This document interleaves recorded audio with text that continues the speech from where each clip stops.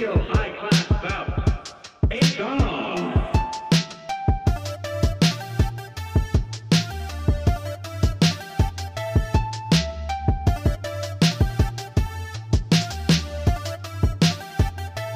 It's on.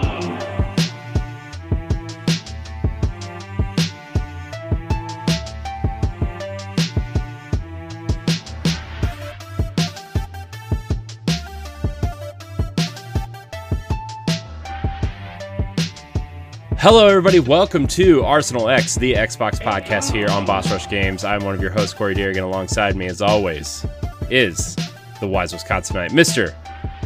Jesse Douglas. How's it going? It's going. It's going. Joining us is the Colonel himself, Colonel Panic, Joe Wilson. Hello. And also, last but definitely not least, again, our lore archivist, a.k.a. Josh, Series S, Finney. Why am I the Series S? I don't know. Because you need a candle in front of your face. Listen, I'm big. There's more to love. If anything, I'm the Series X, okay? He's the power. Yeah, he's the tower of power. That's right. I'm the tower of motherfucking power. Oh man, how's everyone doing tonight? Everybody, get their boxes, get their Let's. Well, technically, you got my box. I know that's true. I did. Let's talk. Let's just.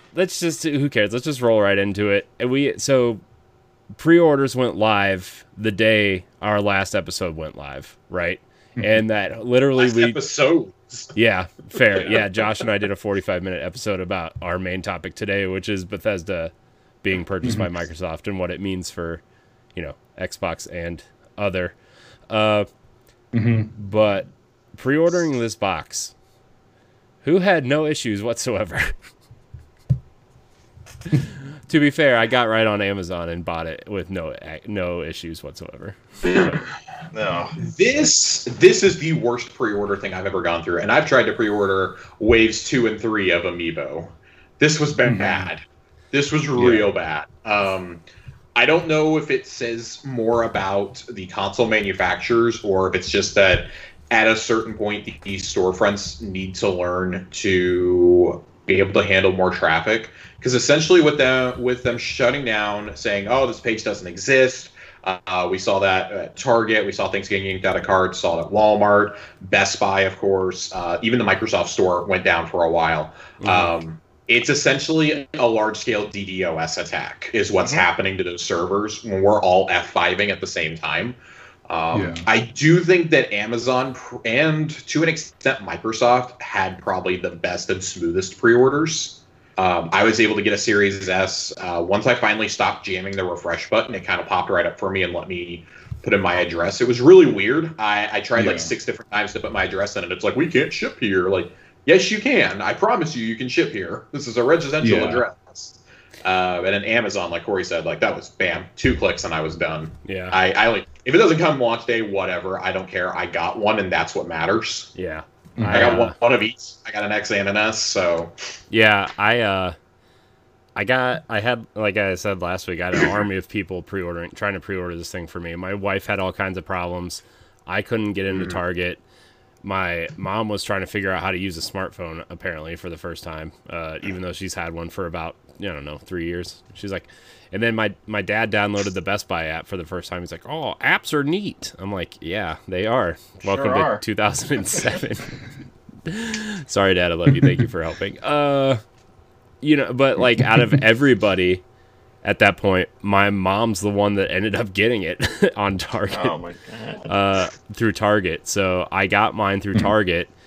Amazon's page wasn't loading, and then I went to my local GameStop, and the line was like wrapped around the building, which was the first time I've ever seen that happen at this GameStop. And I'm like, oh geez, well, they said they were getting 15 and 4, they got 7 and 2, so I'm like, oh well, I'm not even gonna try. And then I tried Target, and when I went back to work from my lunch break, I was like, you know what? Let me see if Amazon's working yet. I popped right on Amazon, pre-ordered it, good to go. So I have 2 pre-ordered, and obviously one's going to Jesse because Jesse didn't, you know. Yeah, because what happened is, so like the only site that I was having any luck on whatsoever was Best Buy. And every time I would add one into the cart, it would say that one's in there. Then it would go through the whole situation of me filling out whatever. And I was logged in and everything on there, but it kept on just erroring out. And I forget what it said, but it just kept on doing something where it wouldn't let me pay for it, wouldn't let me pay for it, wouldn't let me pay for it. And then it would kick it out of my cart and everything. So I think what happened is they probably had already sold out at some point already. Well, because I mean, it was a good hour that I was trying still, you know, like from the point that they started till, you know, which it sounds like a lot of stuff was gone within a half an hour. But yeah, so that was the only one that I literally could get anywhere on. And you know, like, I don't remember what the other ones were, but it was really weird on the Best Buy one. Like, you couldn't just, like, it didn't just say pre-order on the actual Xbox. There was a little tiny hidden link underneath the picture that you had to click. And I wonder if things like that were the reason that the Series X sold so much, is because all these bots that were like, you know, like that people were trying to use were spamming, were all buying those things because it was set up differently. Like, you know, having a little link that wouldn't normally be the way you'd be able to buy something. And so they were being directed to the One X's, and that's why those went up 700 and something %, because the bots were buying them all, getting directed. So I mean, so two things on that real quick. Like on Best Buy's pre-orders, I do not know a single person who was able to get a pre-order from Best Buy on either console, unless you got one from there, and I don't think you did. Did not. I don't know a single person who was able to get there. That was my preferred retailer to try and get it from. I want those sweet reward points. I want my elite status to be renewed. I'm on the verge of it. I needed that $500 put towards it. I'm rather upset. But on a more serious topic, though, the bots with the One X, it might be the funniest thing to happen in the last couple of weeks in video games. Because, so if you know how to read Amazon charts, it's even better, because it goes, everyone's like, oh my God, it went up 700%. It could go up 700% if they sold 7 more units than the 7 they sold the week before. Like, we know they stopped manufacturing the box already. I personally think it's funny that everyone took the story and ran with it. That's almost better than the bots getting them. Like, I'm sorry, Grandma is not that stupid in ordering that for little Timmy. Game Pass Gary got his fucking box. Timmy got his. I'm sure he got a box, because the rest of us had problems getting characters. Okay. Bot Barry Bot got his Xbox One X. Yeah, and Barry can stub his large toe and can step on Legos every night for the rest of his life. Well, and I said to all these people, he can step on mega constructs. I said to all these people who were claiming that these were people that were you know, like, not getting the right name or whatever, like, you know, ordering the same thing and blaming it on that. I'm like, since when is there ever an option to pre-order something that's been out for years? Well, if it doesn't say pre-order, then then you're not buying, you know. I think the argument with that is just like that the naming convention is going to be confusing as we get farther into the generation, which is, as the four of us know, is ridiculous, because the other boxes have already been discontinued. But on top of that, you cannot seriously try and make that argument with me after the Nintendo DS family over 15 years sold 150 million units. We had Nintendo DS, we had the DS Lite, we had the DSi, the 3DS, the new 3DS, the 3DS XL, the 2DS, the new 2DS, the 2DS XL. Like, you cannot tell me that this is that confusing. The Wii U, yes, that had some of it, because it looked almost the exact same with a new gamepad. That is one thing. This, on the other hand, like, no, I don't understand this argument. I get that we're plugged in more than the average consumer, but I've never once seen somebody confused in the store as to what DS they're buying or anything. So, come on, guys. This is an excuse to take a cheap shot. I think you're half right. I think it absolutely is a cheap shot. Do I think it's confusing, and do I think people were confused? Yes, I do.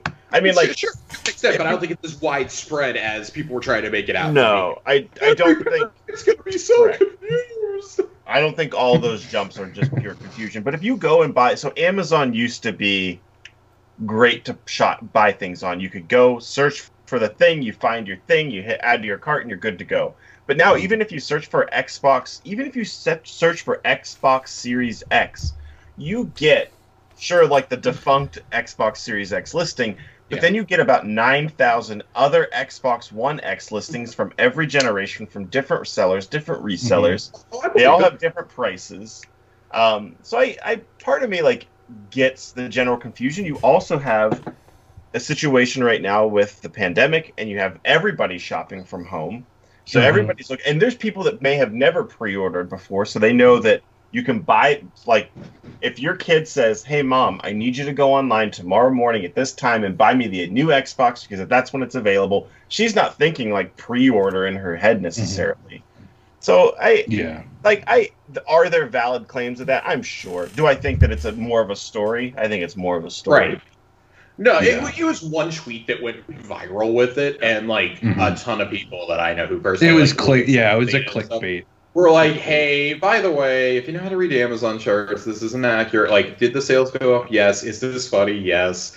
But that's not what happened. Like, Johnny is still going to have one under the tree this year. And honestly, like, just if you're confused, go to a Best Buy or a Target and find the youngest looking guy who looks like he chugs a Red Bull 24 hours a day and ask him to get it for you. so he convinces you to buy a PlayStation 5 instead. I mean, hey, listen, at that point I'd be like, if I'm a parent and I'm tight on money, you're getting whatever's cheapest and in stock. Speaking of PlayStation 5, like, is anybody else considering waiting on a redesign until that thing is, like, small enough to fit in your entertainment center? Because that thing is huge. Man, now that I don't have it, I'm fine with waiting any amount of time for some sort of incentive or ease of access to get. Yeah. Like, my thing with the PS5 is we've heard for months about how chunky the Series X is, and I don't think any of us expected the PS5 to be as big as it is. Until we saw the pictures and we're like, oh my god, like, this is horrific. Like, that might not... I have a big entertainment center, and that genuinely might not fit in mine. Yeah. And I was not concerned about the Series X, but I want to wait on a redesign, but I also want to be able to play God of War opening weekend next year. So unless the redesign is coming real fast, like the PS3, where it went from a George Foreman to a Panini press, I don't see it happening. PlayStation, or I should say Sony, is going to be looking to save money as soon as possible. So I would imagine within a year, you're going to at least see a chip redesign where they're going to use smaller chips that are less, like, they have less heat. Even if the box is exactly the same, I bet there's going to be a cheaper chip that they are able to put in there just with time. Like Nintendo did that, like Xbox did that every generation. It's just, I think that's just going to happen. Remember Slim or whatever. Remember the PS2 Slim? I've been cleaning out some stuff to sell. Yeah, dude, those are small. Yeah. Where's that box at? When do we get that box again? You know, where's that? I just have one down in the basement. I just love the design of that console so much, and I'm just like, man, that was. I know, man. So they did that with the PlayStation 1 too. Yeah. Yeah, the PS1. There's redesigns for almost every console, every generation. I think like the only notable ones I can think off the top of my head that didn't get one are the N64, the original Xbox, and the GameCube. Never had redesigns. And the Dreamcast kind of, I guess, did. They had that black version that had the more powerful. It had LAN support instead of just regular I did dial-up Dreamcast because it didn't last a full generation, so it lasted it still is the best shortest lived console. It really is, but yeah. Man, rip but Dreamcast. We came away victorious, gentlemen. Yes. That's what matters here. So did Jesse anybody came away victorious by proxy? Yeah. Which it doesn't matter how it happened. It happened. Yeah. Which, by the way, I tried to change the shipping address, and it just doesn't. It's struggling to change the shipping address on there. Yeah, I still think them. Call them. Mm-hmm. Okay. Because I was gonna say I wonder if it's one of those things where it's just like I said, where it's because it's depends on amount of product where you live, and they don't want to have to ship that product from there to somewhere else. Because with I'm guessing a lot of the Amazon stores, because we have one right by us that they just built, a massive one by the airport now. Like it's literally like 15-minute drive away from me now. We have just a massive Amazon. They just built one here too.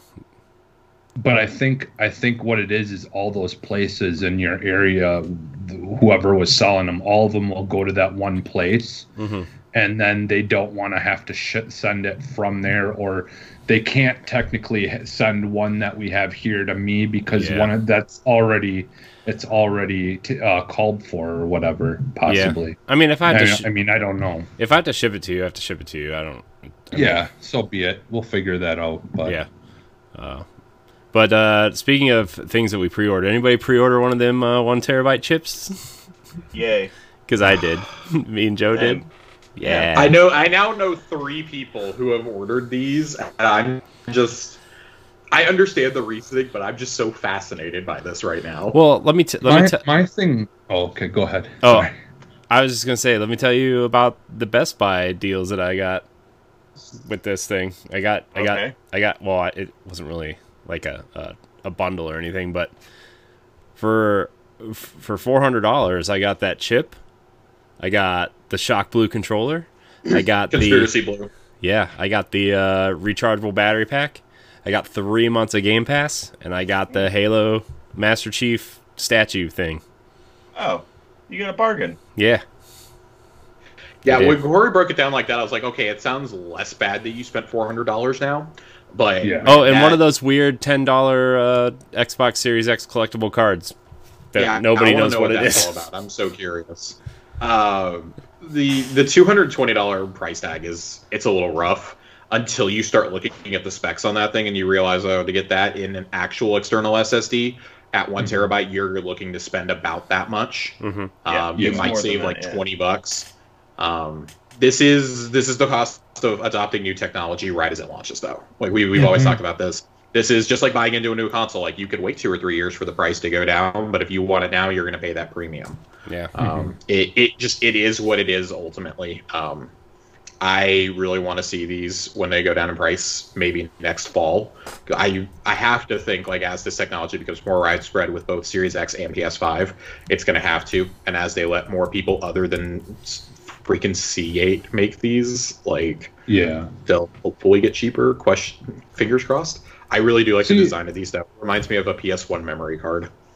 Yeah, like my theory or what, like my whole interest in that kind of comes secondary, because I'm interested in first is seeing how seamlessly like stuff will transfer from hard drives that we have now to the hard drive in it. Like if it doesn't take very long to do that, then I honestly I might get one down the road, but like then you start thinking, well, all the time that we're having to invest in this, are we still like making up for the loading time that we would have had to deal with otherwise? Like, like that's the thing. I just want to see how everything works first to find out whether it's even going to be something that I absolutely am going to feel like I need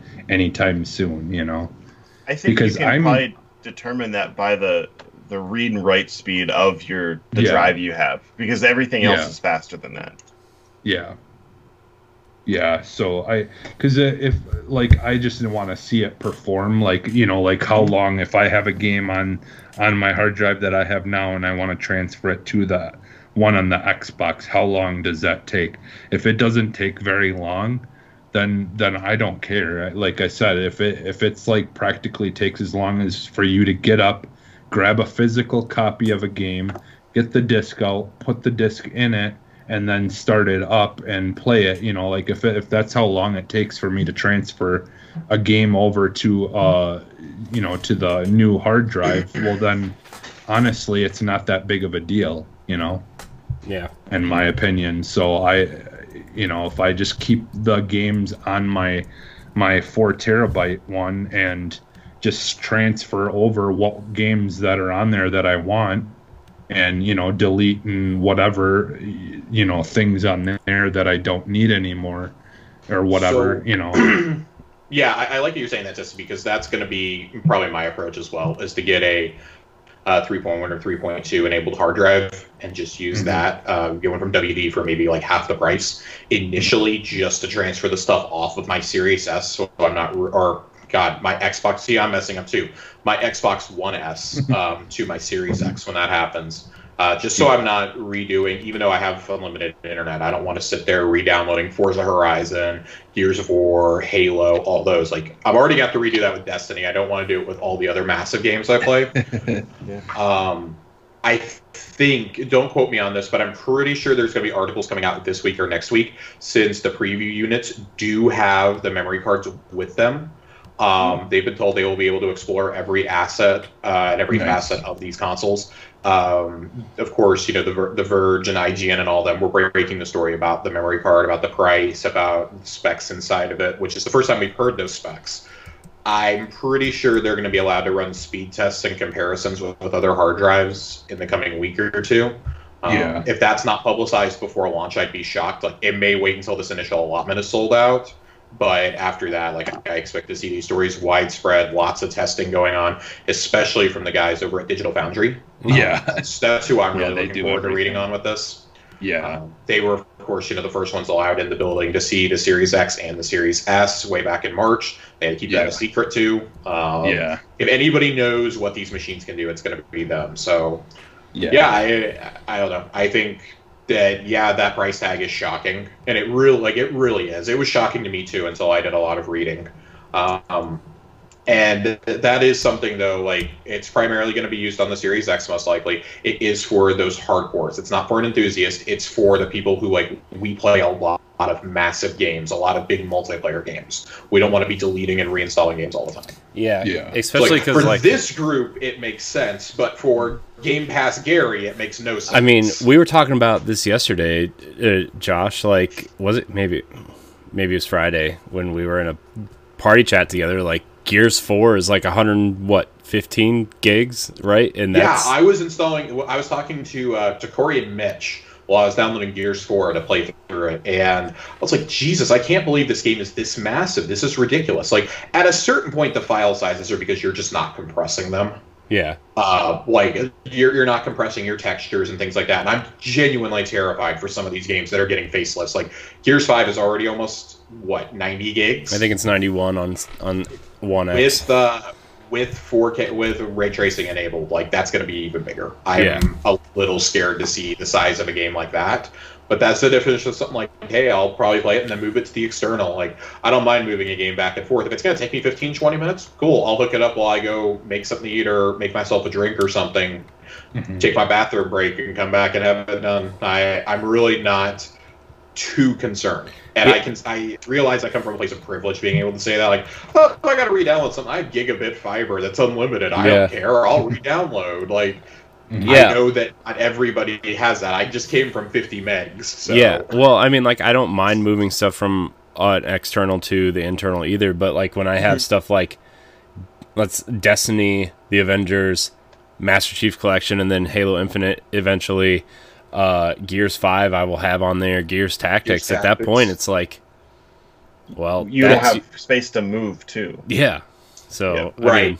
And that's the other thing that I'm wrestling with right now. And the reality is, if I wasn't buying a Series S for Chelsea, I would likely spend that money on a expansion card. But I think for now, it's going to be USB drive for me, and then sometime next summer, maybe next fall, before, like, Fable and Avowed and all those start getting firm release dates or targeted release months, I'll probably start investing sometime after Halo.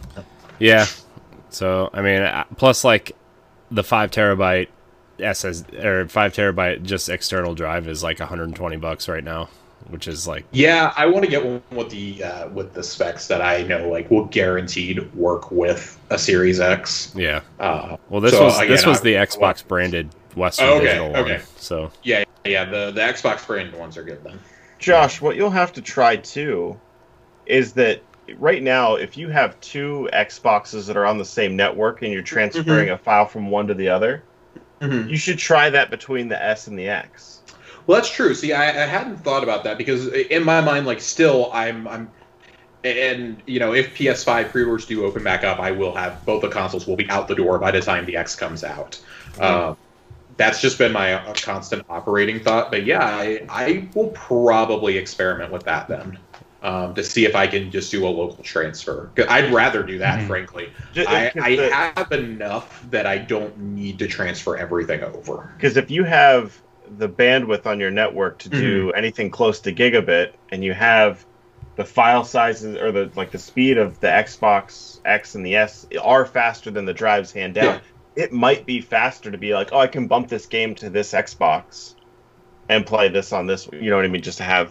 Because I mean, I'd only be moving my massive games. I'd be moving my Master Chief Collection, my Forza Horizon, and hell, I got to reinstall Destiny. So like GTA 5 may be my only other. Oh, yeah. Man. Reinstalling Everyone Destiny. installing Destiny on. Okay, this goes back to the pre-orders. This is why I was scared of getting mine in the mail and I wanted to do an in-person pre-order. That is going to be a nightmare because you're going to have a UI update that's going to hit. Microsoft's never launched a console without one, I don't think. And you're going to have Destiny. We have to re-download the entire game. Aren't they trying to roll out that UI stuff before the Series X launches, like through the Xbox One also? Because aren't they supposed to eventually have the same UI? Because they just launched the new store. You have to probably update your stuff before. So they do have it, true. but they will have the same UI. But right. there's going to be something in those consoles. Like it's not going to be the actual day one UI because if you think they were manufacturing these months ago. Yeah, I forgot. There is another option. You could play it on Game Pass through something else through xCloud while you're waiting for it to download.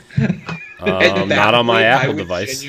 So, okay, I like Joe's theory of trying to do an inter-network transfer for me because Bungie came out last week and was like, yeah, we're gonna try and post it in the evening on the 9th. We're gonna just shut Destiny down and probably pull what they did before Shadowkeep, just shut it down for 24 hours with the next-gen adjustments coming. And I'll just download it to my 1S and hope and pray that it comes over, and just all I have to do is just download like the 4K textures at that point. Like if that happens, I might actually get to play before dinner time on launch day. It's going to be the worst. It's a console launch and it's a Destiny launch. This is going to be so bad. So I'm terrified for this. My pre-order came from, and I can't believe I'm saying this, it came from GameStop. And that's because I exhausted all other options and I was in that GameStop waiting room, and then it just happened to click through after I exhausted everything else. And then I was able to buy one. At this point, wherever you can get it is where you get it. Yeah. Sure, but I also got it for in-store pickup at the GameStop that is like less than a mile down the road from my house. So, I mean, hopefully, as long as they don't screw me over like they have done in the past, GameStop, if you're listening. Well, who knows if they'll be open in 6 weeks. It should be, because I got it through All Access as well. I'll tell you, I don't have to go into it, but I definitely think that I only got it because I got All Access. Because I think the difference between that checkout and other pre-order is that like people will get denied doing an All Access route because there has to be like credit availability. And I absolutely have a thing from Citizens One that like made me go through and sign up. It's like linked to my mortgage now, so like oh god, I'm paying for it. So they better get it. Like impacted my credit, so you have to give it to me, I think. Anywho, so assuming that I'm able to get it when that GameStop opens, which I'm expecting to, I hopefully will have enough time. I might have to take that whole day off work just to do the setup and download everything and feel okay about it. But I think that I'll be able to get it in the morning, And then my first thing is going to be update the Xbox and download Destiny because I don't think anything else is on the docket for it. Yeah, Yeah. that first day. I mean, hopefully Target delivers on day one. If not, well, I mean, it says on the receipt. It says your package will arrive anywhere between November 10th and November 16th, and I'm like, oh Jesus, I don't. I'm low key a little. God, we're going to talk about this every week until it launches. I feel like our shipping updates. I finally got hit with it. What was it, yesterday? I think we were at Target and we're coming out, and my phone starts beeping, and I look down at it, and it's an email from Amazon saying an update on your Xbox order. I'm like, oh God, no. Yeah. Oh God. I got it and too. I go to read it. And it's the same thing as the PS5 one. Like it may not arrive on launch day. And I'm like, all right, whatever. I still have it. Worst case scenario, I play part of Beyond Light on the 1S or on the Series S that's coming from Microsoft. Worst case scenario. Yeah. Like, I'm fine with it being late, knowing I have one coming. Yeah. That's like the whole thing is like, okay, the thing too is like the one that my mom ordered for me is going to their house. And like I have to make like a 40-minute trip out there just to get it if the Amazon one doesn't show up. Which, by the way, the Amazon one is for Jesse. So as soon as I get it, I'm taking it to the post office to just ship to him. Right? Like that's whatever. And then like I'm gonna have to go to the post office to mail it, and then I'm gonna have to drive 40 minutes to go get mine, and then 40 minutes back home, and then do all the stuff I normally do, set it up. Get it set up, and then I'll probably set it up while I'm recording Nintendo Power Block that night, honestly, if it comes on launch day. Yeah, that's what's gonna. I have to also make like a 30-minute drive to go get our Series S because it would not accept my apartment address as a valid shipping address when I was trying to check out with Microsoft. So in a panic, I put my aunt's address because it was the only one I could remember. I couldn't remember my own father's address, but I could remember my aunt's. So I shipped it to her and my mom's house, and I was like, by the way, there's like a $300 box coming on November 10th. Can you please make sure that you're home all day for this? Please, for the love of God. She's like, well, why don't you come get it? I'm like, because I'm going to be up saving the galaxy and shooting aliens, okay? Like, I will come get it. If I have to reinstall things, I will drive down and get it. But if it's not there by like 1 o'clock, forget it. I'll come get it that night, really late at night. Or you can drive it up to me, you know? You want to come see my new place, you can come see my new place. So I need to call Microsoft and see if they'll change that, because I'm not driving 4 minutes each way to go get that Xbox. Yeah. Oh, man. It sounds like... I mean... Look, I'm glad we all are sitting here at least right now, knock on wood, right? Yeah. Like we all are getting one within the launch day period, I would say. So as long as it comes launch week, honestly, I won't be too concerned now that I'm not trading my consoles in. Yeah. I'd be in much more of a cold sweat right now thinking about that. Like, oh God, I traded in both my consoles. This thing better come day one. Mm-hmm. Like, the plan was always to trade them in the day before, regardless. But now I'm like, all right. I got a little bit of leeway. I can attempt to make next gen Destiny work on the last gen for like a night or two. Yeah, it won't go well, but I can try it. Yeah, and I mean, my One X will probably just. I don't know where I'm going to put that. It might be time. I already retired my PlayStation 4. It's already in the basement in a box. Just, it's done. It was a good ride, but sleep well, sweet prince. Cue the Wiz Khalifa song from the end of Furious 7. Well, what I would like to do is trade in because everything I have installed on my PlayStation 4 is available in that PlayStation 5, PlayStation Plus package or whatever. And theoretically, PlayStation 5 is backwards compatible anyway. It is. So what I would like to do is like get rid of my PS3 and PS4 at some point and like just, probably towards the PlayStation 5 whenever that thing is readily available and smaller. That thing is so big. It bothers me how big that thing is. It just It's weird to me that, like, and I think you touched on this earlier, but like everyone was ragging on the Xbox Series X because like, look how big and square it is. And it's like, at least it's a rectangle. It's not like this like weird like droplet of thing that it's not only large, but it's like, how do I even put this somewhere where it makes sense? Like, listen, I loved it. I will be honest, the design of the PS5 may be one of my favorite designs ever, like since the GameCube. Yeah. But one, this thing looks like it's an alien machine that's going to perform brain surgery on me in my sleep. Oh, I wish.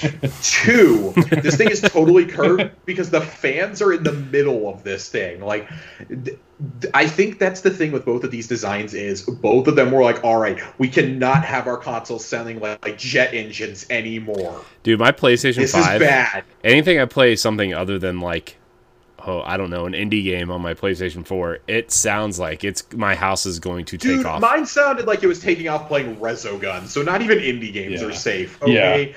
Like, Ghost of Tsushima, people are just terrified that it's gonna catch. Tim Geddes, I think, was showing that he opened up all the doors on his entertainment center to let everything vent out because he was so scared of that thing. I joked that with a lot of these games, coming to PS4 anyways, that maybe I'll just get a PS4 for now, and then when I'm playing Flight Simulator on my Series X, I can put in Horizon 2 and fire it up so I can get the realistic sounds of an engine starting. I don't say this to like joke. I'm genuinely terrified to hear how loud the PS4 and Xbox One, like base PS4 and base Xbox Ones, are going to be trying to run Cyberpunk or Horizon Forbidden West. I'm actually kind of terrified of that. I can find out because I still have an original 1X or a 1 in my living room to actually see what I have the Halo 5 Xbox One in our bedroom, and man, even playing like Destiny digitally, it still sounds like, man, it's taxiing for takeoff. It's ready. It's I hope so that bad. Mad Catz designs a fire suppression system for the next gen systems. Oh, it's that, only going to work 2 out of 3 clouds times. of smoke when they get too hot. Because that's essentially, there's this whole aftermarket scam of being like, you need more fans on your system? Here's a base that has lights and fans. Am I going to get cramps in my hands installing that like I did with the Mad Catz controllers? I hope so. What's the point? If You're a Yeah. monster. You're a You monster. gotta feel like you actually did something. So it's funny that we say this. Mad Catz made a fan for the original Xbox 360. Yeah. Where was that this generation? People would have bought that in droves. GameStop, I literally can save your business if you make these. They have a cool one for the One. Yeah. They have a cool, not Mad Catz, but there's a cool one for the One that adds 4 more USB ports too. It's a big fan It's thing. counterintuitive then. Oh, Mad Catz. Man. So, well, I'm glad we all are, pending some Next gen catastrophe. And so next the gen other ready. thing that I ended up pre-ordering is I actually pre-ordered a copy of Halo Infinite with the statue. Yeah, I But ended it up, comes with the metal box thing too. yeah, The metal tin box. I just got the Such a statue. sucker for steel books. I got Yeah, the steel book. that stupid cabinet that I don't even buy physical games for. No idea what I'm thinking. I did end up getting this too. God, it's so gorgeous out of the box. I know. It's That's cool. it's sexy. I'm not gonna lie. I want the cyberpunk one that's basically like that with Keanu Reeves with the metal arm and he's playing the guitar. He's shredding on the guitar that they sell at Walmart. Johnny Silverhand. Yeah, I kind of want to get that because every time I see it, it's only I think $25 too. Like every time I see it, I'm like, this is pretty cool looking, and it's it's big. It's about as big as that one is, and it's $25 only. So Yeah, I'm starting this new thing where I'm curating my collection now. Where I have 1,000 amiibo, but I want really nice, just collectible figures. I'm looking at getting a nice bookcase for my office to put them all in, but the crappy ones on the bottom because kids. and the nice one's on top. It's the I goal. definitely understand that sentiment. Yeah. Yeah. Especially because, like, my kid thinks it's really fun to come in here and grab the Destiny Ghost and throw it, and she thinks it's hilarious. Which is why I only have the regular Ghost instead of, like, one of the fun ones. So. Yeah, I have the Ghost Edition from the original Collector's Edition, and I would be terrified if somebody threw it. Yeah. She already threw my Switch and broke one of the Joy-Cons, so, you know. There's only two game type collectible things that there's three that I really still want. One is the Titanfall one, the big massive, where it's just the big massive Titan with the pilot on it. It's still I think one of the best, coolest looking, but it's like $200-$300 or whatever to buy it. Still for sale by my when it originally came out. Now it goes on eBay for like $300 or $400. Oh, it's for sale by one of the used game stores by my house for $92, I think. Are you serious? Yeah, the big if I saw that thing for $92, I would buy it today. Yeah, I don't know.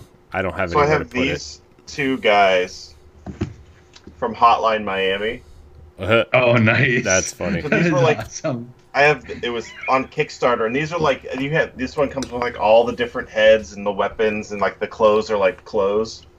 That's but I cool. have these two guys posed on my one speaker like they're always fighting.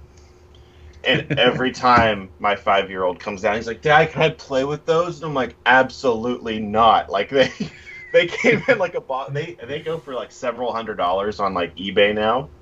Because they never went into full production, and he's always like, "Can I play?" And I know that someday I'm gonna come down here, and he's gonna be playing with them, and their arms are gonna be broken off or something like that. I don't give him much credit. I don't know. I mean, I'm a bad parent, and so I'm always nervous. Like when I come down here, my eyes always dart over there first. I'm like, "Are those safe?" And then I go to the other shop. I'm like, "Are those safe?"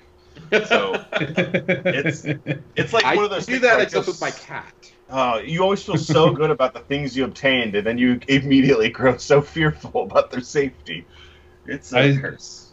I still I want the one thing that I really, really want, and it's really hard to find, is I still want the the portal gun. Like they had the replica one. Yeah. Like that. That's cool. But I want the Cave Johnson picture that talks.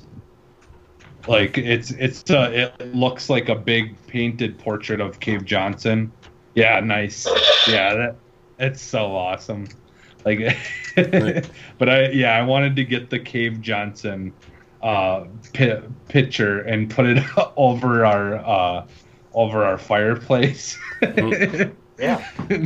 Anytime I see them on eBay or something, they've been around $240 or something like that. Too much. For them. Yeah.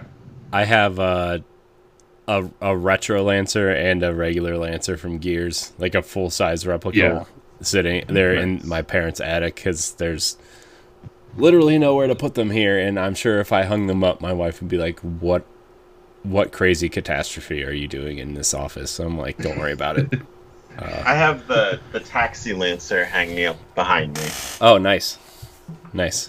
Yeah, I was a huge NECA fan for still am, but they made all those really great collectible guns for the longest time. Yeah, I want the NECA Ninja Turtles from the movie. They look great. They're just impossible to find. Yeah, they're like $200 a piece if you try to buy them, whatever. So I'll get that lights up, right? Oh, is that the Sentinel? Does not light up. Is that the Sentinel? No. I thought the Sentinel shield that does not light up. I thought they were supposed to light up. Nope. There are no lights anywhere on this thing. Well, that's lame. You got ripped off. It was $20, Corey, instead of $150. I bought it on clearance at GameStop for my own birthday present. Oh, you got ripped off. You should put lights in it. And my girlfriend let me put it up on the wall in the living room because she's the best. Oh, well. If you send that your to girlfriend, me, I'll put LEDs in it for you. Your girlfriend also plays Destiny with you, where mine thinks it's a dumb game that kids play. So she does. She does, in fact, play Destiny with me and Halo with me, and I love her for it. Mine tolerates me. Yeah. Your move. Mine sits there and watches me play Fallout and asks me questions about everything that's happening. Mine, And beat Breath of the Wild all on her own. I'm so proud of her. mine uses the kid controls on Mario Kart 8. There's kid controls. Yeah. Yeah. Yeah. I'm Where not it know where it to find accelerates by itself, and then you just tip the controller to turn left and right, right? Yeah, that- it also has a mode where it keeps you on the track no matter what. Yep, I'm doing it. I'm putting those on tonight. I'm never losing again.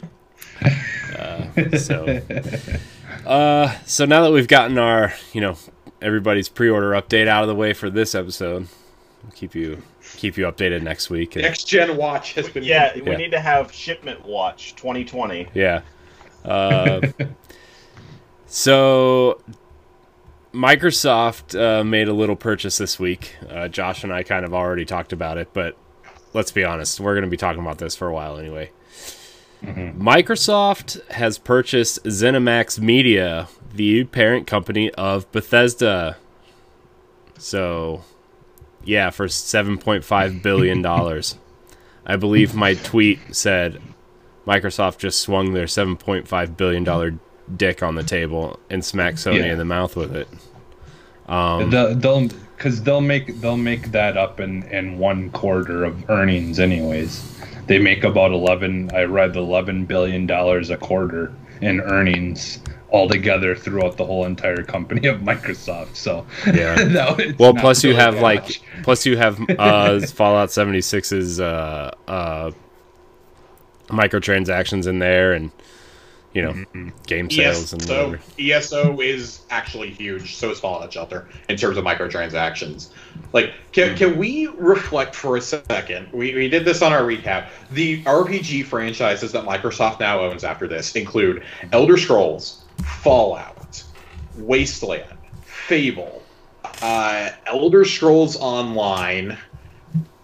God, there's like Outer Worlds, Pillars of Eternity, Avowed. Avowed is technically Pillars of Eternity, I guess. Grounded. You have 10 RPGs. 10. Yeah.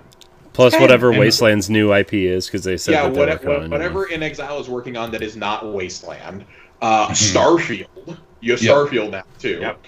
And then in terms of shooters, you have Halo, Gears, Wolfenstein, Doom, and Prey.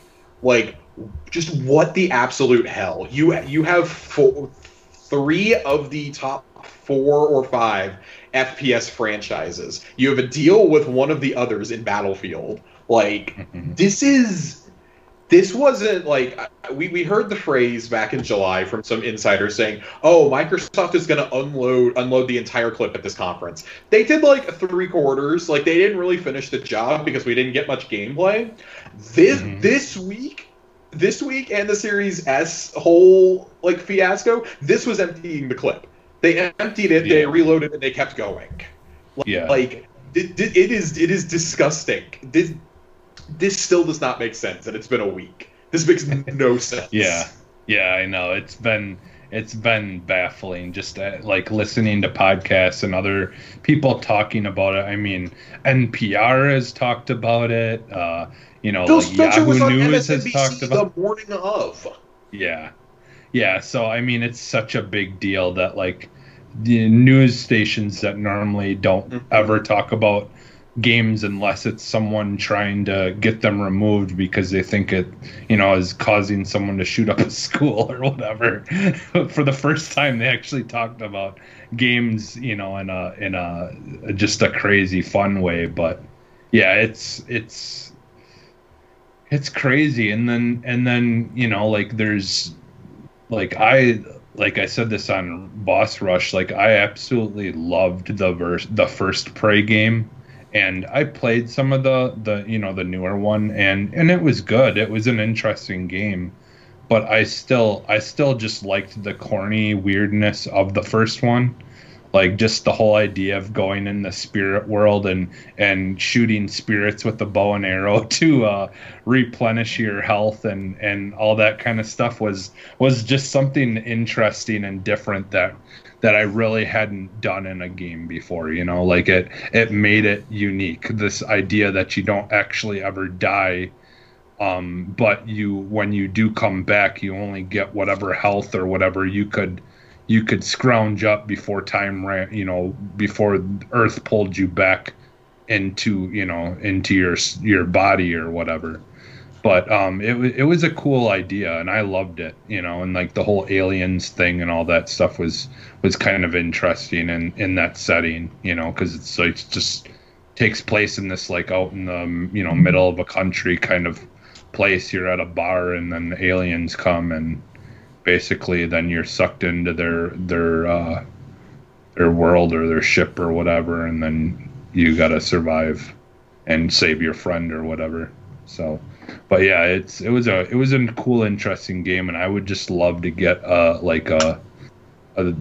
part 2 to that one, but I don't know if that will ever happen. I loved the new Prey, like the new one. Mm-hmm. Mm-hmm. I felt it was probably like one of the games that I'm gonna say something, but I don't mean it in this literally. But like it reminded me the most out of like when I played Half-Life for the first time, the newer Prey, where it's just kind of like there's ways to solve these like puzzles to get to places, but you don't necessarily have to do that if you don't want to. But like obviously there's a benefit for doing it. Yeah. And there's also like you can absolutely play the new Prey however you want to play. If you like going down a crafting route, you can do that. If you haven't played the new Prey, I would highly recommend playing through it.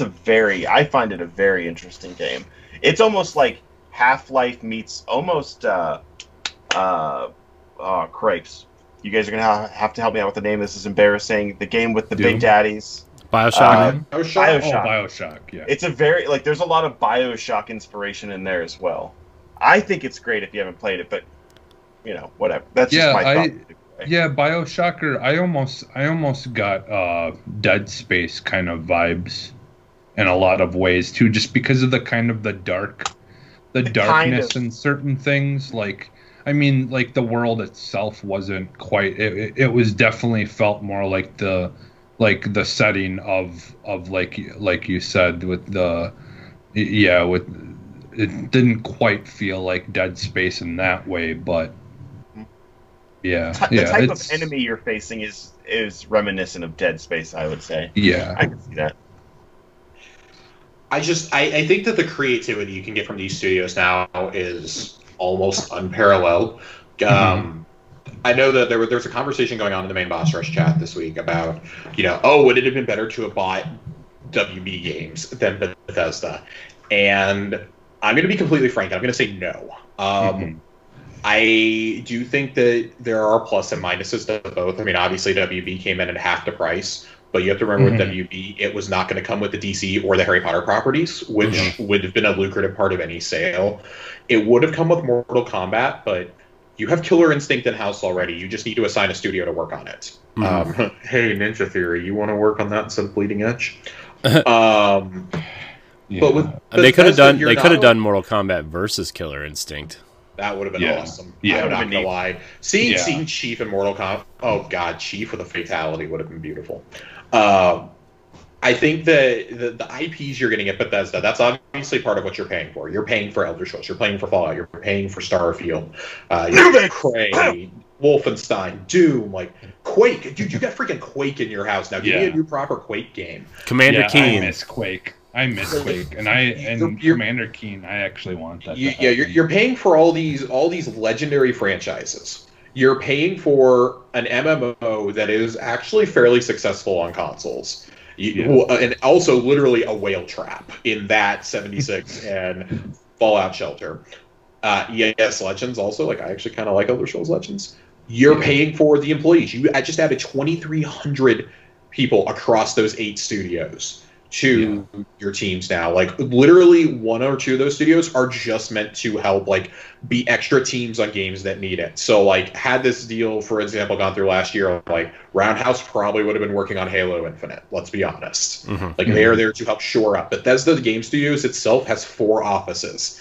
Like we have 2 of them just here in Texas. It's crazy. Arcane has 2 teams. They have 1 in the States, 1 over in France. Like you're paying for Dishonored. You're paying for you're paying for the tech behind it. Like the ID engine is insane. That is one of the best looking game engines I think I've ever seen. You're paying for that. Like, you're thinking, oh my god, like Microsoft's future shooters can be built on this, and they don't have to be built in Slipspace if Slipspace is as much of a disaster as we're starting to think it is. Like, you are paying for people like Shinji Mikami and Todd Howard and Pete Hines to come join your company. Well, they have they have their, I mean, theoretically they have their Japanese studio now. They do technically have that in Tango Gameworks. Like, you have a studio that's literally been built from the ground up with one of the greatest horror minds in the entire industry's history to head up not only your Japanese studio, but also your horror studio. Like, there's no reason you can't second team out there because of that. Like, this is one of those very few industry defining moves that you'll ever see. Like, this is like the Star Wars sale to Disney. You're going to remember where you were and when you heard this news. Yeah, and how more expensive. $7.5 billion. Yeah, is not I will now any money measure sales in terms of how many Minecrafts or Star Warses you paid for it. They paid 3 Minecrafts for this and 2 Star Warses. Yeah, 2 which Lucas is crazy. Yeah. Yeah, because they got Indiana Jones too. Also, remember that. Yep. This is insane. Like, we've literally, like, when I say we've never seen this, this would be the equivalent of when Sega stopped making the Dreamcast, if Nintendo would have bought Sega out. That is the equivalent of how big of a move this is. This would be like Sony buying Square Enix out, or buying Konami. Like, not even buying Konami, like buying Square Enix would be on this level. This is not just acquiring a studio or a group of studios. This is acquiring an entire publisher and their publishing division on top of all of their studios. Yeah. ZeniMax, we've come to find out, we were finding out even that evening. I think Corey and I touched on this briefly, but more details have come out. They were looking for a suitor for a while.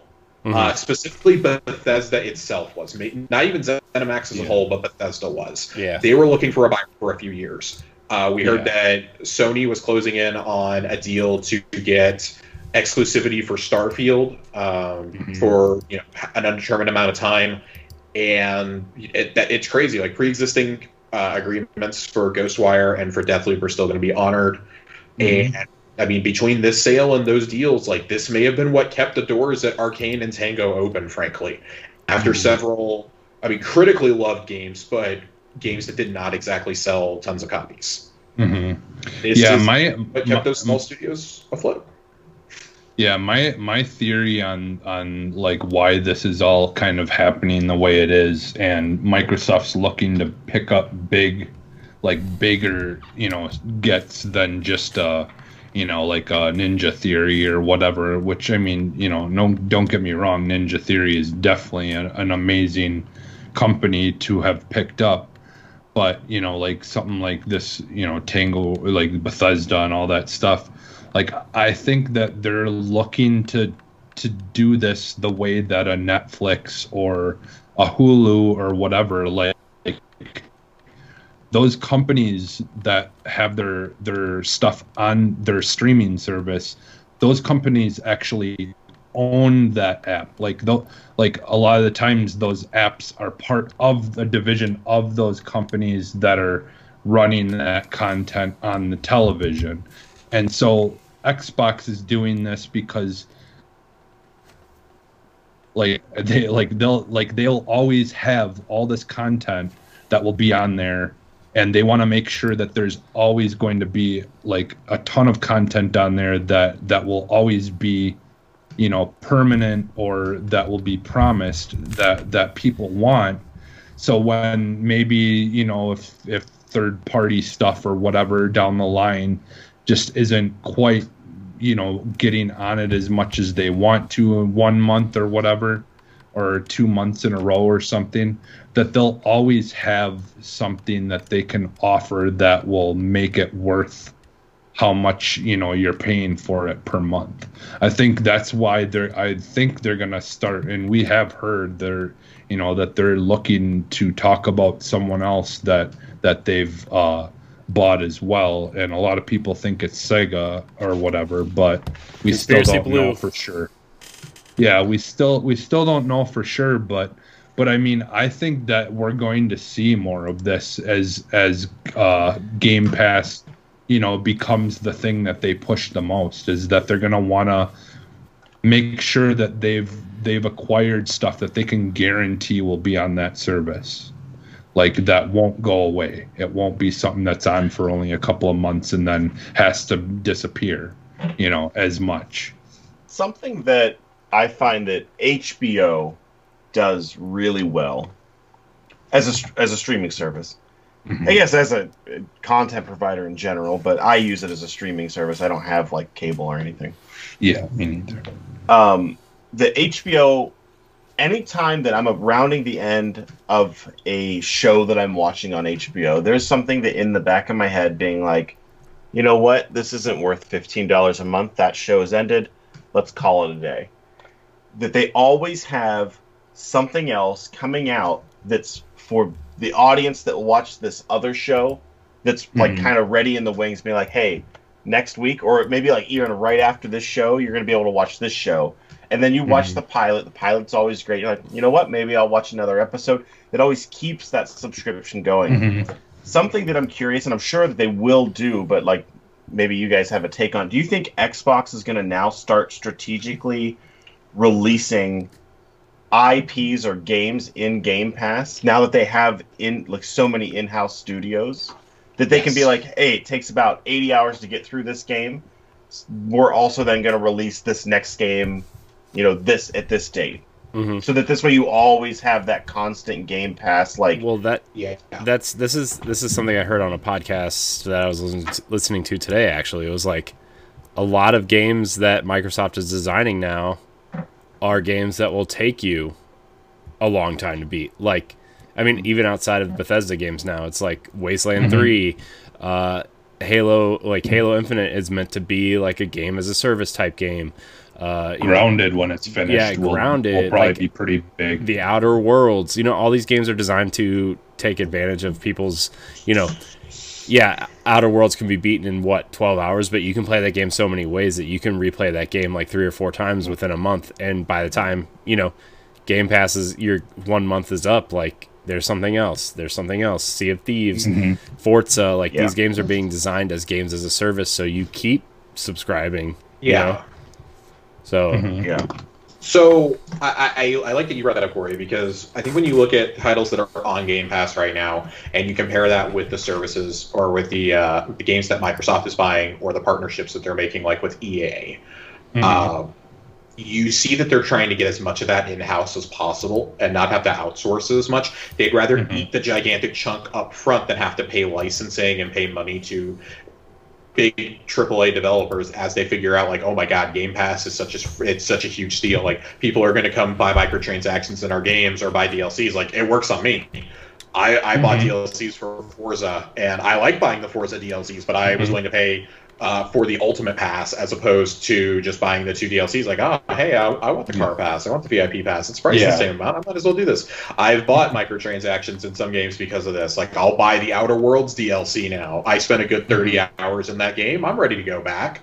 It's so easy to do that. And with Bethesda games, like Elder Scrolls and Fallout are ripe for DLC packs. We see season passes come out all the time. I mean, when they made the Fallout 4 one, and Todd Howard had to come out and say, hey, we're going to honor if you paid $30 for this, but we're going to have to raise the price because we have another massive DLC we want to do with this. I'd love to see things like that. I want to see more standalone things like Death of the Outsider from Dishonored. It was a DLC for Dishonored 2, but you can also buy it and play it just by itself. I'd love to see that. Wolfenstein Youngblood essentially is that for me, or Old Blood. Like, both of those are smaller scale entries in these huge franchises.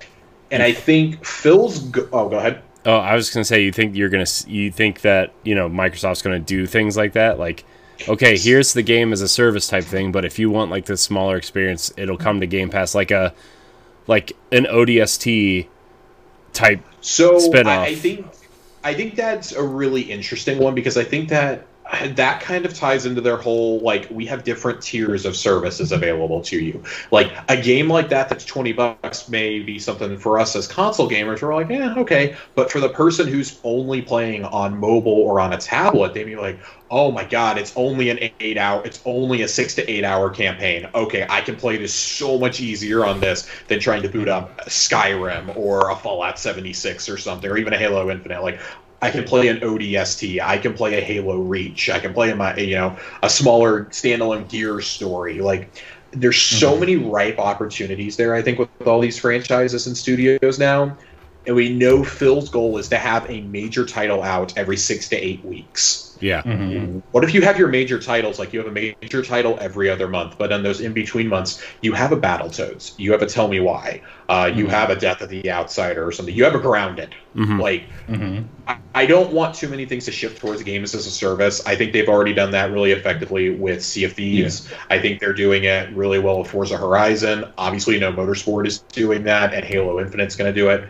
Beyond that, let's not do these going into next gen. Plus, well, sorry, I don't mean to cut you off, but you have to remember too. Like, not only do they have Bethesda games, but they also have EA Play now. They have Destiny. They have, they have deals in place with these others. Those are slightly different. I know those aren't in house. No, I know, but I get what you're saying. Those games are also available. So, like, in the meantime, if you finish something quote unquote early, you can go check out these other experiences. I mean, like, I'll put it to you this way. Like, just how I was saying that I'll buy more DLC in some of these games that I like, I've already had friends tell me, like, man, I canceled my pre-order for Beyond Light because it's coming to Game Pass. I'm going to take that money and I'm going to buy some silver.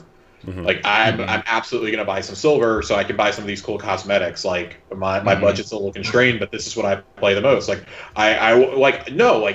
no joke. Like, hey, I want to pay something for this game, and I'd rather pay for that now than Beyond Light. If it's going to be on Game Pass, cool. Like, when you said silver, I thought you meant silver, like the metal. And I was like, that's a weird transition to go into, like, buying precious metals. I'm like, cash for gold. Yeah, got it. You got it. I love you. It's way more. Ready. But I mean, I think you see things like that. We saw Halo 5 kind of supplement the Warzone experience with rec packs. We know rec packs are coming back in Infinite.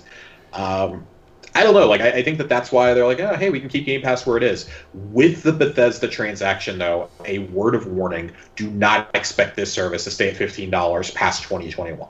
I fully expect maybe even by the time Starfield comes out, or shortly after that, maybe after next Christmas, like first quarter 2022, expect that to go up to $20. They have now acquired too much to keep that. It's still worth it, though. Like, $20 a month is still worth it. I was talking about this with Ray last night. And I said, I have a number in mind where this would no longer be worth it for me to pay month to month. And that number is pretty high. Like, I think $30 would be my limit. Oh, yeah, I think that's way too high for most people. For most people, yes. That's what I'm saying. Like, for me, I think that would still be okay because I look at the majority of games that I play and they do come to Game Pass. Yeah. So for me, I continue to justify it. But yeah, I totally understand for the normal consumer. Like, if this goes about $20, I think a lot of people are gonna go, nope, I'm out. I mean, I think I would probably still pay $30 a month, but I think, like, the highest. That's my absolute limit. Highest that. Yeah. Now, think about this, though. Like, you can, for $30 a month, you can pretty much buy an Xbox Series X and Game Pass for 2 years. Yeah. Yeah. It's too high. Yeah. Way too high. I'm not saying I think it's a good idea. I'm saying I have an absolute limit in mind of what I'd be willing to pay. I don't think they'll ever go that high with it, frankly. I think $19.99 is like I think that's your sweet spot. I think people are like, that's still okay. $5 extra, whatever. I think the absolute limit you could push this is $24.99. I don't even think it'll go to 24. Truthfully, I think it'll be. I don't either. I think $19.99 is a good sweet spot. But if you push it up to $19.99, though, you look at this from a business perspective. You already have 15 million subs, and we saw Jason Schreier say this week that Microsoft and Phil Spencer see this, and even the CEO of Microsoft, like, he was all in on this, and he's pushing, like, we want to do more. Like, we are going to get competitive in this again, and this is our first step. Like. They see this as the stepping stone where they go from 15 million to 30 million is this acquisition.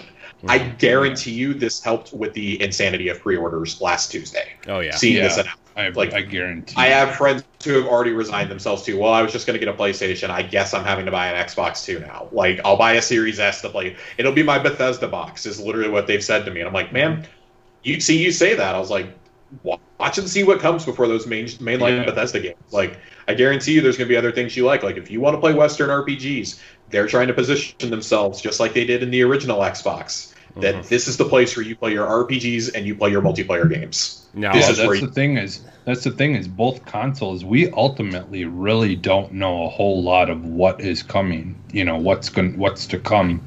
Yeah. Like, I mean, we've gotten our little they're heavy hitter things that they know they can promote and people will be excited for.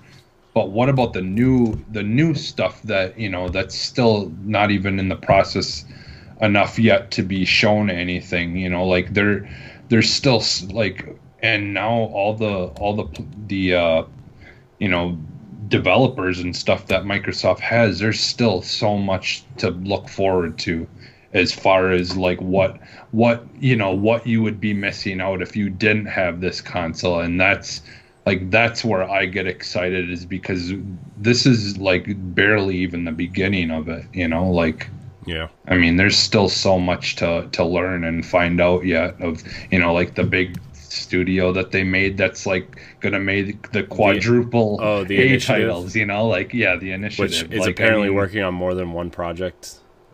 I yeah, guess. I wouldn't doubt it, because that's kind of how all of these devs have been. They've been working on a big project and a small project, and and like they're kind of like, you get the small project out, like and then you get, while you're still working on the big one, and then that comes out later. And meanwhile, while you're waiting for that, other companies are releasing small projects while they're working on big projects. It's kind of like they're just gonna constantly just have like two things that they're working on at all times, but one will just be a smaller thing and one a bigger thing. So there's always something ready, over the months to come out with. Like that's what it seems like they're doing right now. But Yeah. And it's only begun. Yeah. I mean, we've, we got a big dump of what was exclusive for Xbox in the last couple months of its life cycle. So, Yeah. I mean, we've gotten a lot. And, I know it's not the full thing, but, Grounded is still one of my favorite things I've played this year. Yeah. I just absolutely love that game.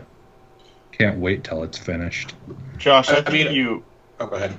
I think you mentioned something kind of interesting. Is you said you talked to people that said that this is going to be they'll get an S as their Bethesda box. Mm-hmm. And my mind kind of wandered, because if you think about X in mathematics, it's the variable. Mm-hmm. And I think Xbox did that beautifully. How many people are going to be buying an Xbox for one specific IP or one specific game? There are people that are going to be buying this as a Halo box. There are people that are buying it as a Bethesda box.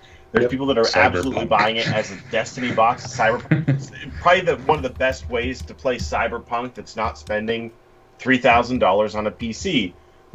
And then having Game Pass being kind of the gateway drug to expanding their horizons a little bit. Be like, oh, this game looks interesting, I'm going to play just this one. And then before you know it, you don't have any time left to spend any money on PlayStation anymore. Because if you're playing 2 or 3 games, that's all you're...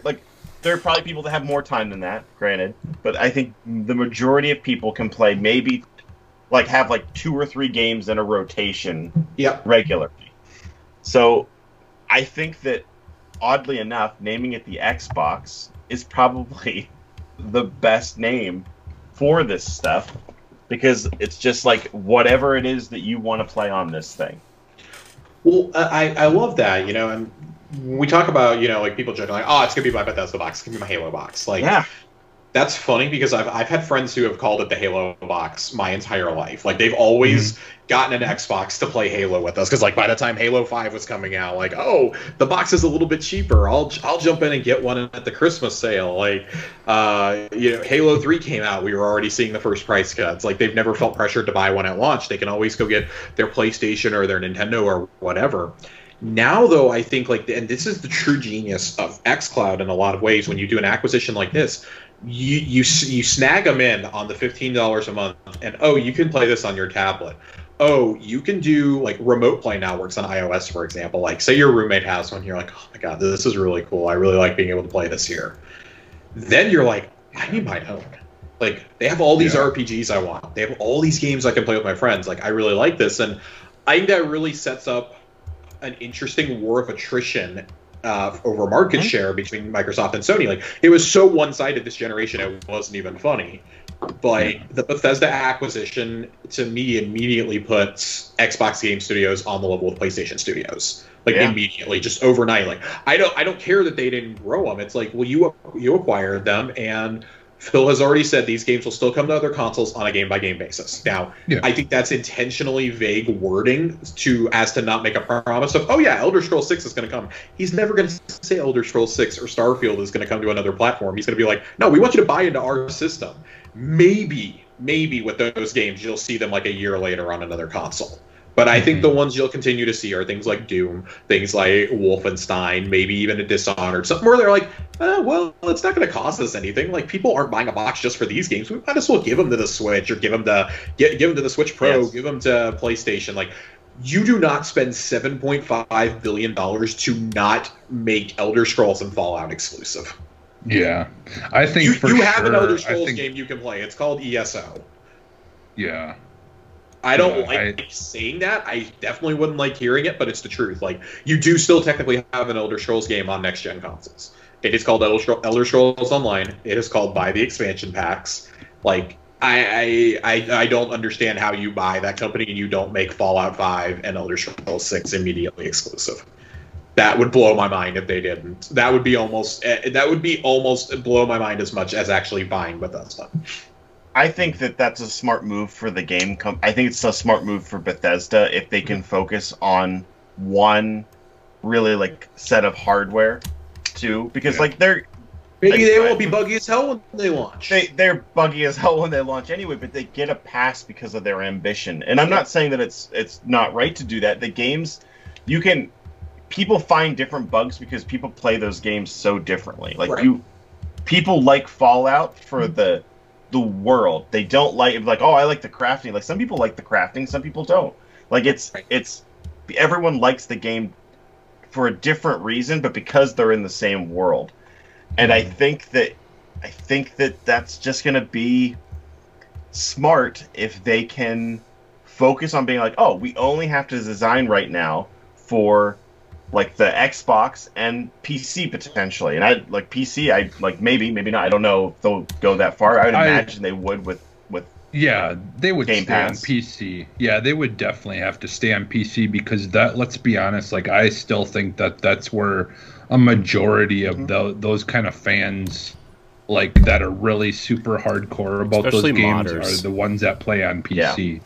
Well, and now they actually, I'm pretty sure it is Bethesda that has their own. Isn't it Bethesda that has, like, right on their web page for Elder Scrolls or something like that? You can actually go in there and they have a whole modding page where you can go and do stuff for Skyrim and Fallout 4 both do. Yeah, where you can put in there that you're playing it on Xbox, and then there's a whole section where you can set up mods through that web page for the Xbox. Because, like, right now, like, as far as it goes on console, unless they do something like that, you can't really mod a game unless you're doing something illegally. Skyrim. Unfortunately. So them doing that, I mean, that's such a big deal for them to be cool about something like that. And like, let's be honest, like my whole life, anyone that I know that's been into Xbox, chances are because they have always been partially a PC person as well. And Xbox has just always been a very nice plug and play companion for playing on PC, like, not having to worry about certain things and stuff, and still kind of getting close to that, like, PC experience without, having to spend a lot of money on doing it, like. So I just think that, like, they've been doing such a great job with trying to focus on, letting people on PC kind of get stuff as well and get some attention, that they've kind of been asking for a while now. Like, yeah, I just feel like it's crazy just seeing where Xbox is now compared to where they were at the beginning of this gen. generation. Like, it's so completely night and day at this point that it's crazy how, like, just that little bit of a change to the people who are running things and stuff has just made such a big difference. But, I think, part of that, I mean, there's a lot of people involved to getting to this point, but like Phil Spencer, like having some idea from the developing side of things and how to look at things, I think really is what helped, get their focus right of what they needed to change in order for this console to be, appealing to developers, Mm-hmm. And that wasn't something they really had last generation. Holiday 2022, I'm going to call it and say, like, 2022, right when everyone's Game Pass from All Access is starting to wear off after those purchases, they're going to have to they're going to have to showcase all the stuff that these studios have been working on, and I think it's going to be awesome. Yeah. Mm-hmm. Yeah, I think excited. the next couple of years are going to be very interesting. I've long said that I think the first half of 2021 is going to be pretty important for Microsoft. This acquisition is a way to soften the blow of really all you're going to get is Halo in the first 6-7 months of this console. Like, I mean, sure, you're getting. Do you think Halo will be out that soon? I think Halo is a late April 2021 game. I think we were looking at probably like a 6-month delay. Yeah, because if you delay it a full year, sure, you have the novelty of putting it out on the original's 20th anniversary. But if you I think they come out with a console. I think they come out with a Halo console during that time instead.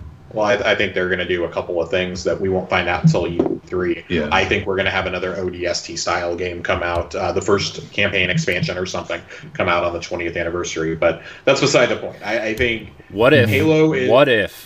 What if it's not happening? So everybody just cool your jets. But what if they remade Halo 1 inside Halo Infinite for the 20th anniversary? I mean, you could do that. You've done an anniversary before and it wasn't that good. I think if Halo is going as a game, as a service, right? Mm-hmm.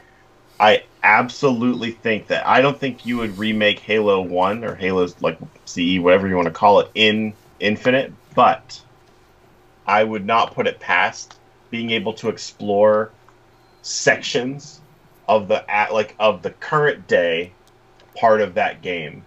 So, like, maybe you can land on the ring, like a chunk of the ring that you exploded, and you can maybe solve a mystery from the events of that game directly. Mm-hmm.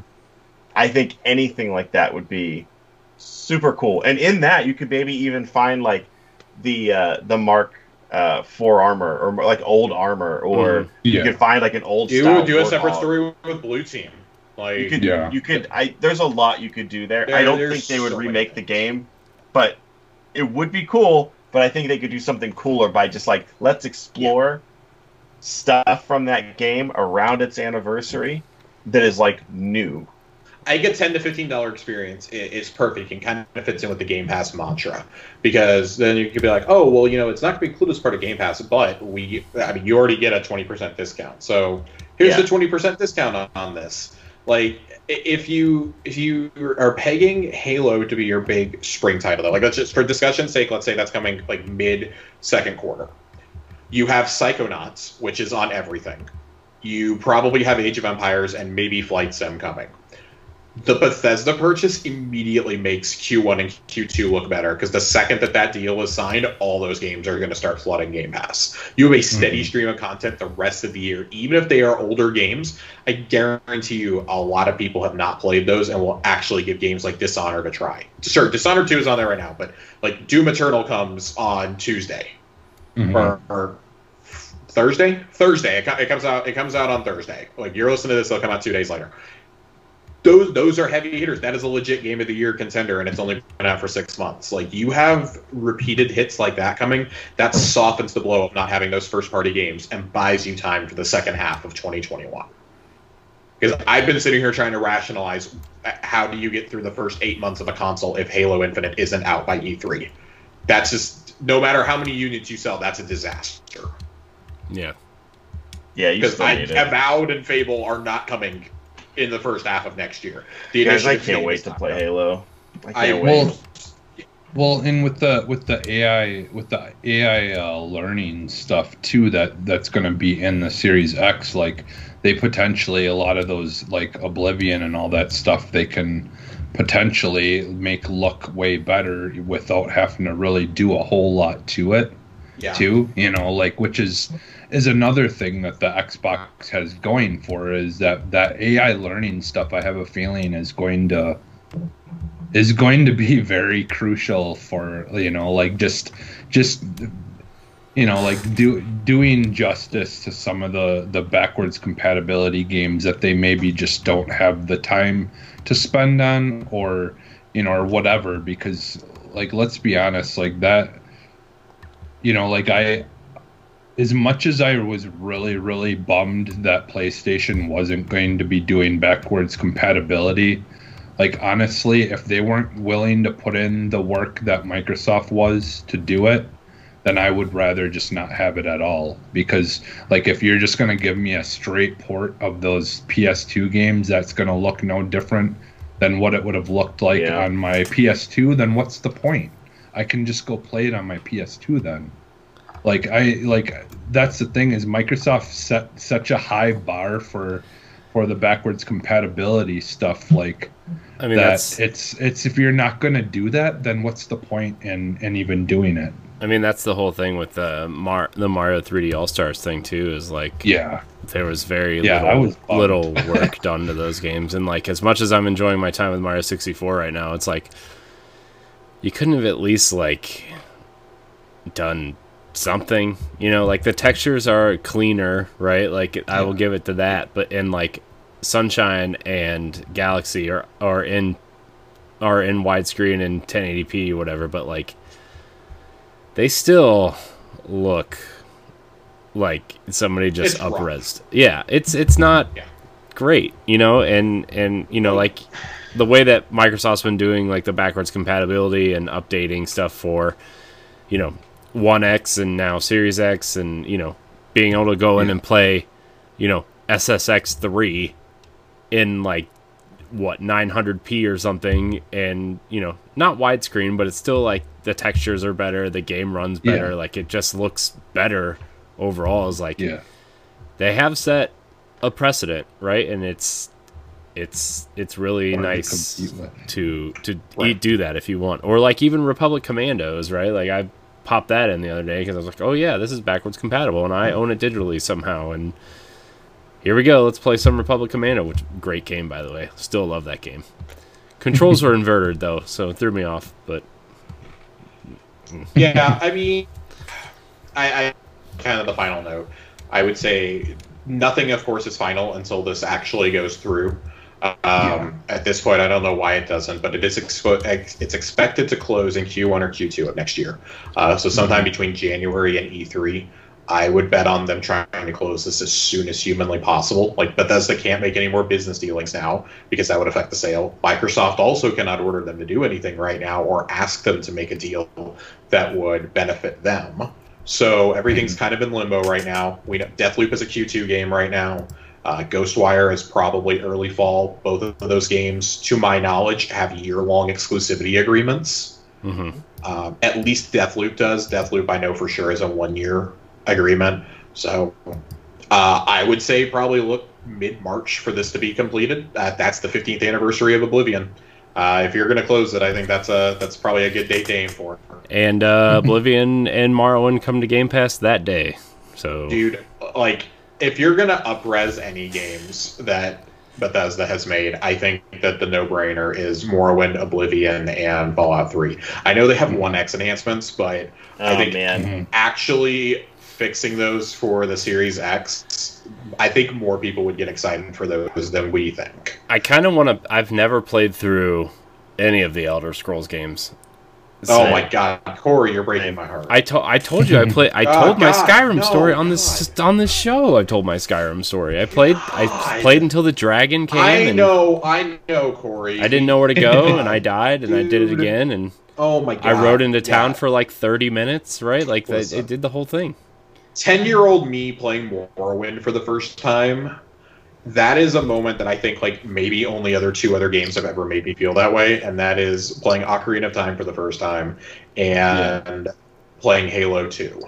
Like where I just knew something was different after that. Yeah, I mean, And it sounds man, like Mario 64 for me, right? yeah. And Gears. I It was think. my Mario 64 moment playing that. That was the first OG Xbox game that I ever played, and I was like, oh my god, this is... N64 didn't have anything like this. This was so... GameCube didn't have anything like this at the time. Like, I was playing Luigi's Mansion and Mario Sunshine when I played Morrowind for the first time, and I was like, yeah, I want an Xbox now. Well, I mean, Morrowind was like... I mean, that was so revolutionary for console RPGs at the time, right? Like, Well, I mean, and that's... Todd Howard talked about that this week. Yeah, on Phil Major Spencer and Nelson. Major Nelson. Yeah. Yeah. He says, that we were intrigued. Like, we didn't think this would work on a console, and Microsoft was like, "Nah, trust us. Like, come try it." Like, I love the anecdote he shared about whenever you would hit a super long load screen in that game, it was because the game was rebooting in the background, and it was a trick that somebody at Microsoft had showed Todd and the development team how to do. Yeah. I was like, huh. Well, that makes a lot of sense now, because you did get stuck on some pretty long loading screens. But yeah, like Corey, like you said, that was one of the first instances where it was like, this is a purely PC game that is coming to a console.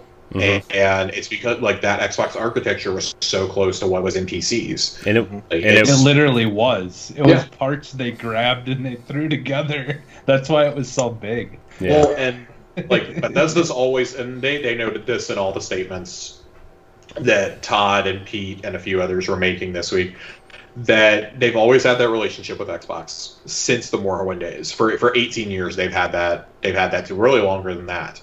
They've had that partnership and that friendship for close to 20 years now, probably. So this made sense. At the end of the day, this made sense. They were looking for a buyer. Microsoft came calling. They had big enough pockets to dump everything. One question I do want to pose to all of you before we get out of here, or move on to the next topic. I don't want to assume control. Do we think that this is it for Microsoft's purchases, or should it be the end? I guess I should phrase it. I don't think it's the end. I think they're going to try to grab one more major player. Maybe definitely not as big as Bethesda, right?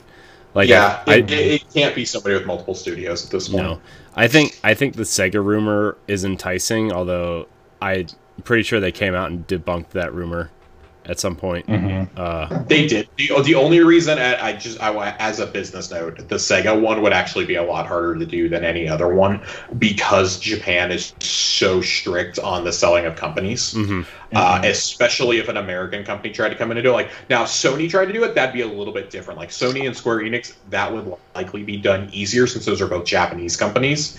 This is an American player trying to come into the Asian market, though, and I don't think it would.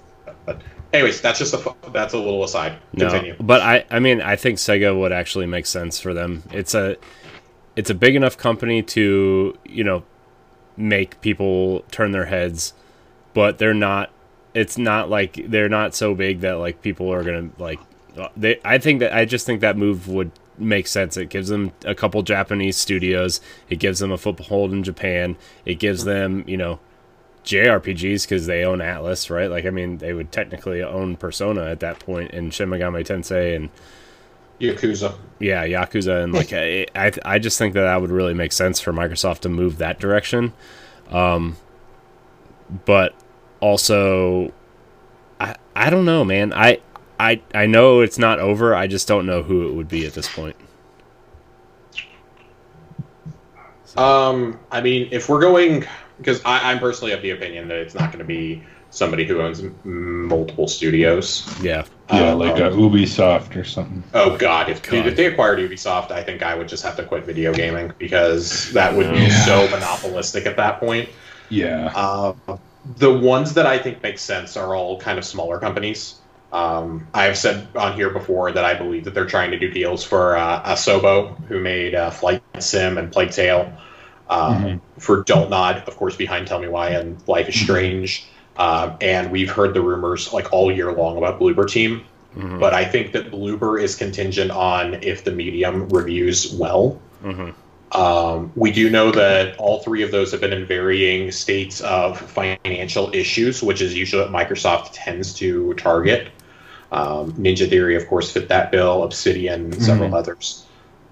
Beyond that, the other one that I heard rumored for a while was that they were trying to get Techland behind Dying Light, which, God, I hope that's not true. Beyond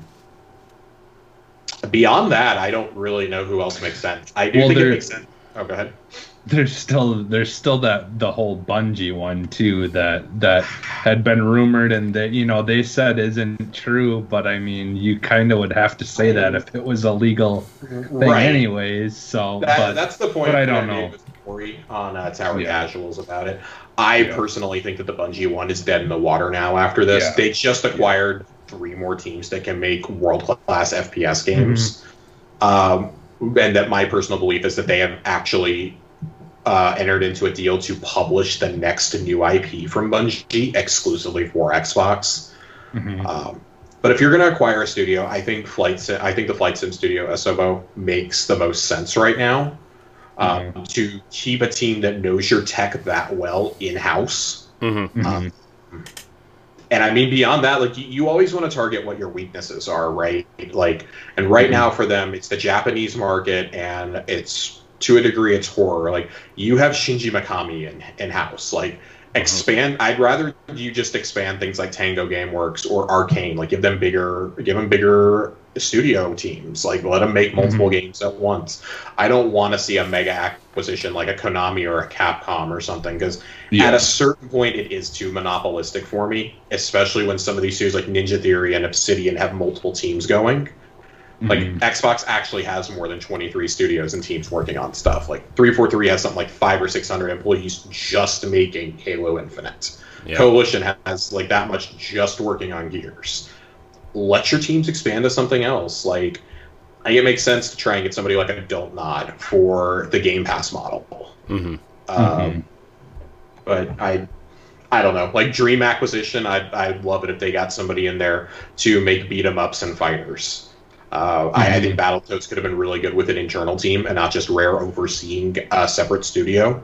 And as I said before, Killer Instinct with all Microsoft characters. Do it. You have enough characters now. I want to see. I mean, they're in BJ there anyway, Blazkowicz right? Like fight the Arbiter.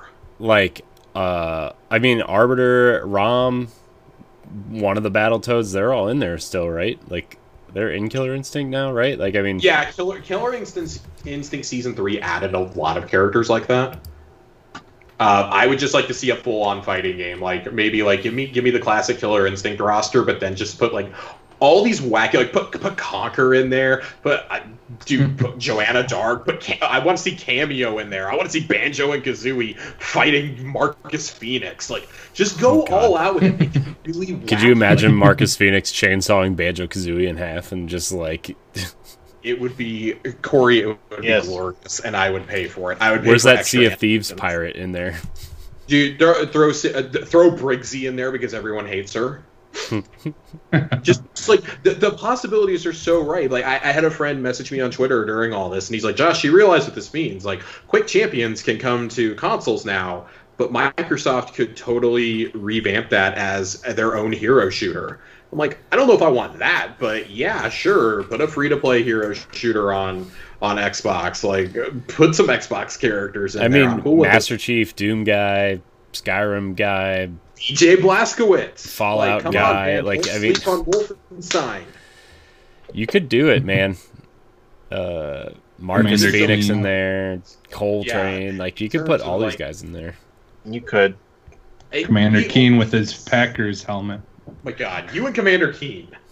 I grew up playing that all the time on PC, so like I played that more than I played Mario.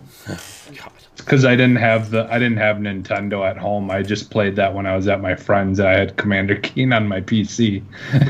It all makes sense now, guys. The only other outside studio I could see them possibly acquiring would be a Creative Assembly or a certain Affinity type that has been aligned with them for several years as it is. Yeah. To possibly take over games like Gears Tactics and Halo Wars, and to help with just like multiplayer integration. Well, isn't Creative Assembly owned by Sega? God, dude, I can't even keep track of who everybody owns anymore, honestly. I bet they are, knowing my luck. But that would be about it. Like, those are the only kinds of series. Like, it's things to reinforce what they already have or something that they're missing. I can't see another... If it's another conglomerate, people will rightfully call it a monopoly. And I think they're working too hard to not be seen, not only as a monopoly, but to be seen as, like, the super consumer-friendly platform right now. Yeah. And ecosystem. Like, you can join us for just $15 a month and a smartphone. Yeah. You can't do that with anybody else. That's a lower price of entry than the Switch is. Mm-hmm. That beats the Switch Lite. Like, because who doesn't have a smartphone at this point? Smartphone asterisk. Yeah, and you get that Razer Kishi, and it feels like a Switch. Yeah, you can put the You can have it. Kishi grip on it, or you can just grab a regular controller and slap the $15 grip on it. Like, Oh, I got mine for like $3. so many different ways clip. to do this. Yeah. Joe, Yeah. you've been quiet during this conversation. I don't have a whole lot to add, just from the standpoint of, like, I think Microsoft has, like, an open door as far as, like, what any studio that, like, would potentially fit their lineup. But I think at this point, I don't know that they're actively, like, searching people out. I think the Bethesda thing was something that's been on the table for probably a while and been going around in circles, and they eventually came to a conclusion. I don't think that it was like their... I think it was part of the original round of being like, we need to get all these people on board. So I think that if they talk to somebody and something evolves out of it, I don't think Microsoft would shy away from buying somebody, but I don't think that they're, like, necessarily on the hunt anymore as they once were. Yeah, I think they're on the hunt for that one studio, and that studio is Flight Sim right now, frankly. Yeah. Especially because, I like... think that's the only one.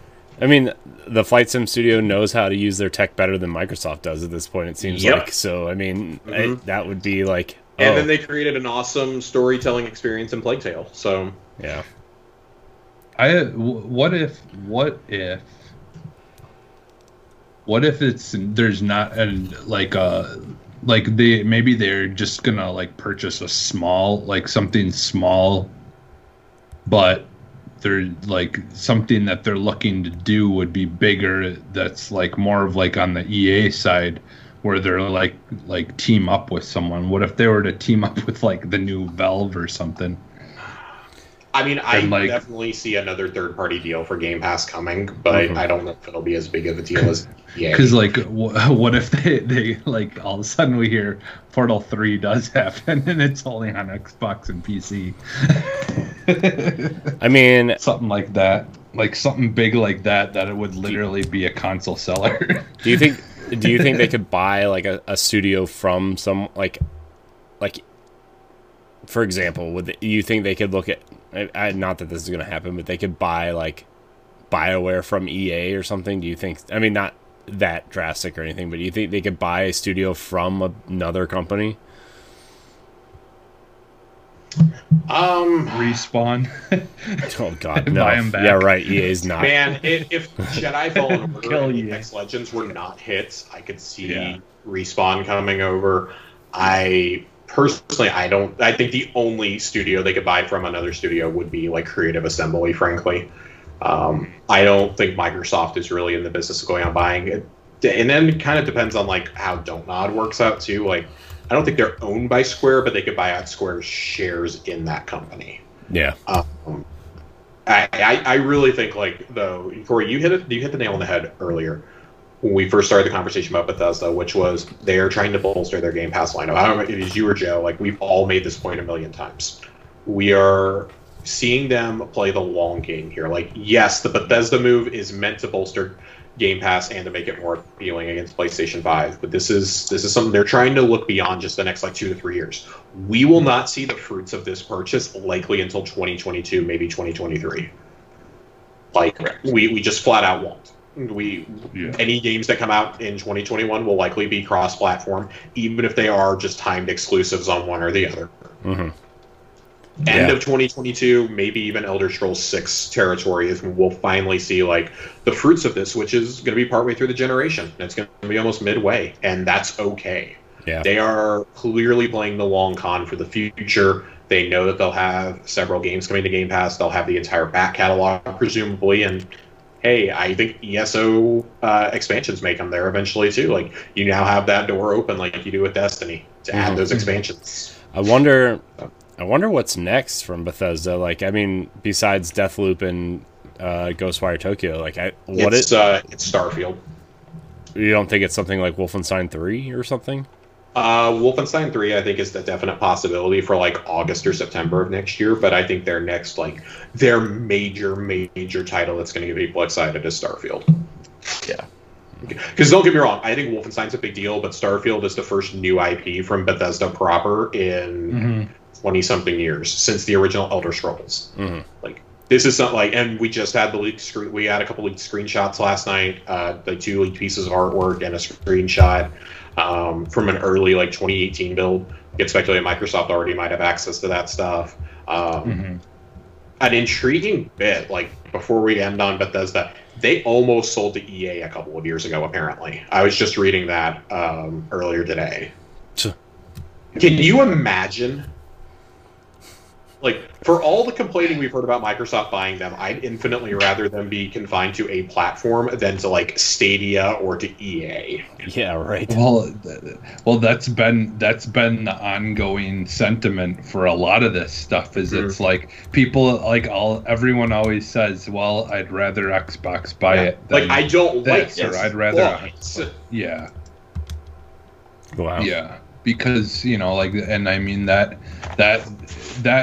comment alone just shows that like they have changed things so much to the point of where they're actually letting these companies do their thing and not like I think sometimes maybe they're not stepping in as much as they should be with developing some of these games and stuff that have come out in the past couple of years, but I'm glad that they seem to be sticking to their word of them kind of letting these developers kind of do their thing and not trying to make them into something that they're not, and just let them have their passion projects that they want to do and have, like, just venture out and try new things. Like if we would have said that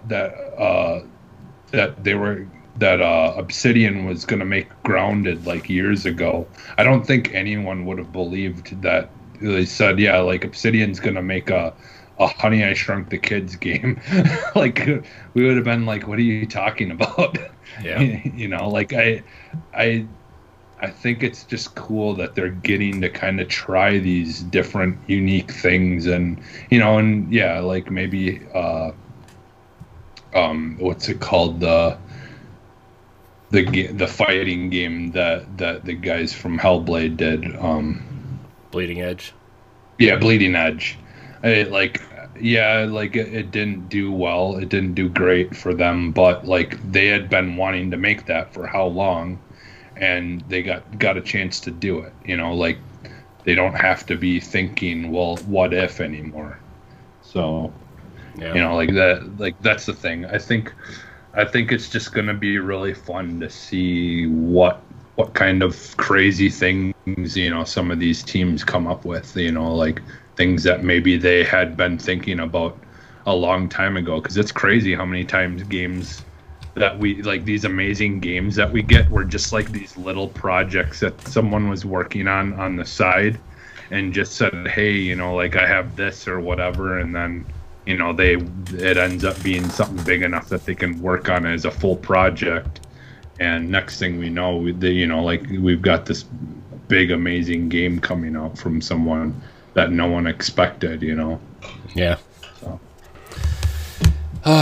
Well, any final thoughts before we get out of here? Watch Raised by Wolves on HBO. It's Raised Super by good. Hmm. Sci-fi Yeah. show. Real good. I've been watching that Murders on White House Farm or whatever. That's on HBO. It's like based on a true story. It's really good. I guess there's a podcast that you can listen to where they talk about the actual real stuff that happened or whatever. That's like supposed to go along with it. But man, it's really good and it's messed up. It's like took place in the UK. But yeah, HBO, like you said, like HBO has been like they've been just all these kinds of things come to that service lately, and I've just been staying on that app more than anything else, honestly. Nice. Well, we're gonna get on out of here. I want to thank everybody for watching and or listening to this show. Remember to like, subscribe, share, rate, and review wherever you consume this show, whether it's on Twitch or on YouTube or your podcast service of choice. You can also catch our family of shows and everything else we do on BossRushGames.com. Joe, where can we find you?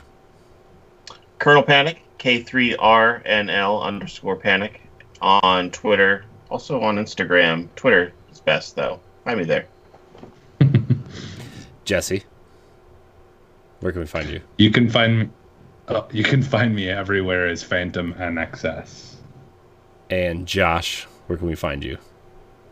You can find me on Twitter at Josh_Finn. It's Finn with 2 N's, as always. And the constant agonizing over if Target has charged my card 25 times for failed pre-orders or not. Also, live moving updates on Wednesday. Okay. You can also find me at IamCorianHD on Twitter and Instagram. You can find me on various things happening on Boss Rush Games, like Nintendo Power Block and Tower Casuals, as well as this show. Check out our family of shows, family of content, all the stuff. Oh, by the way, new show, well, kind of new show, new live show coming on Wednesday nights from Logan and Austin, Trash Talk, a sports talk show. You can check it out right here on Boss Rush Games Live. So you can check that out. I want to thank everybody so much for watching and or listening. Check out all of our content on BossRushGames.com. And we're going to throw up the X. Because we're exiting. Goodbye.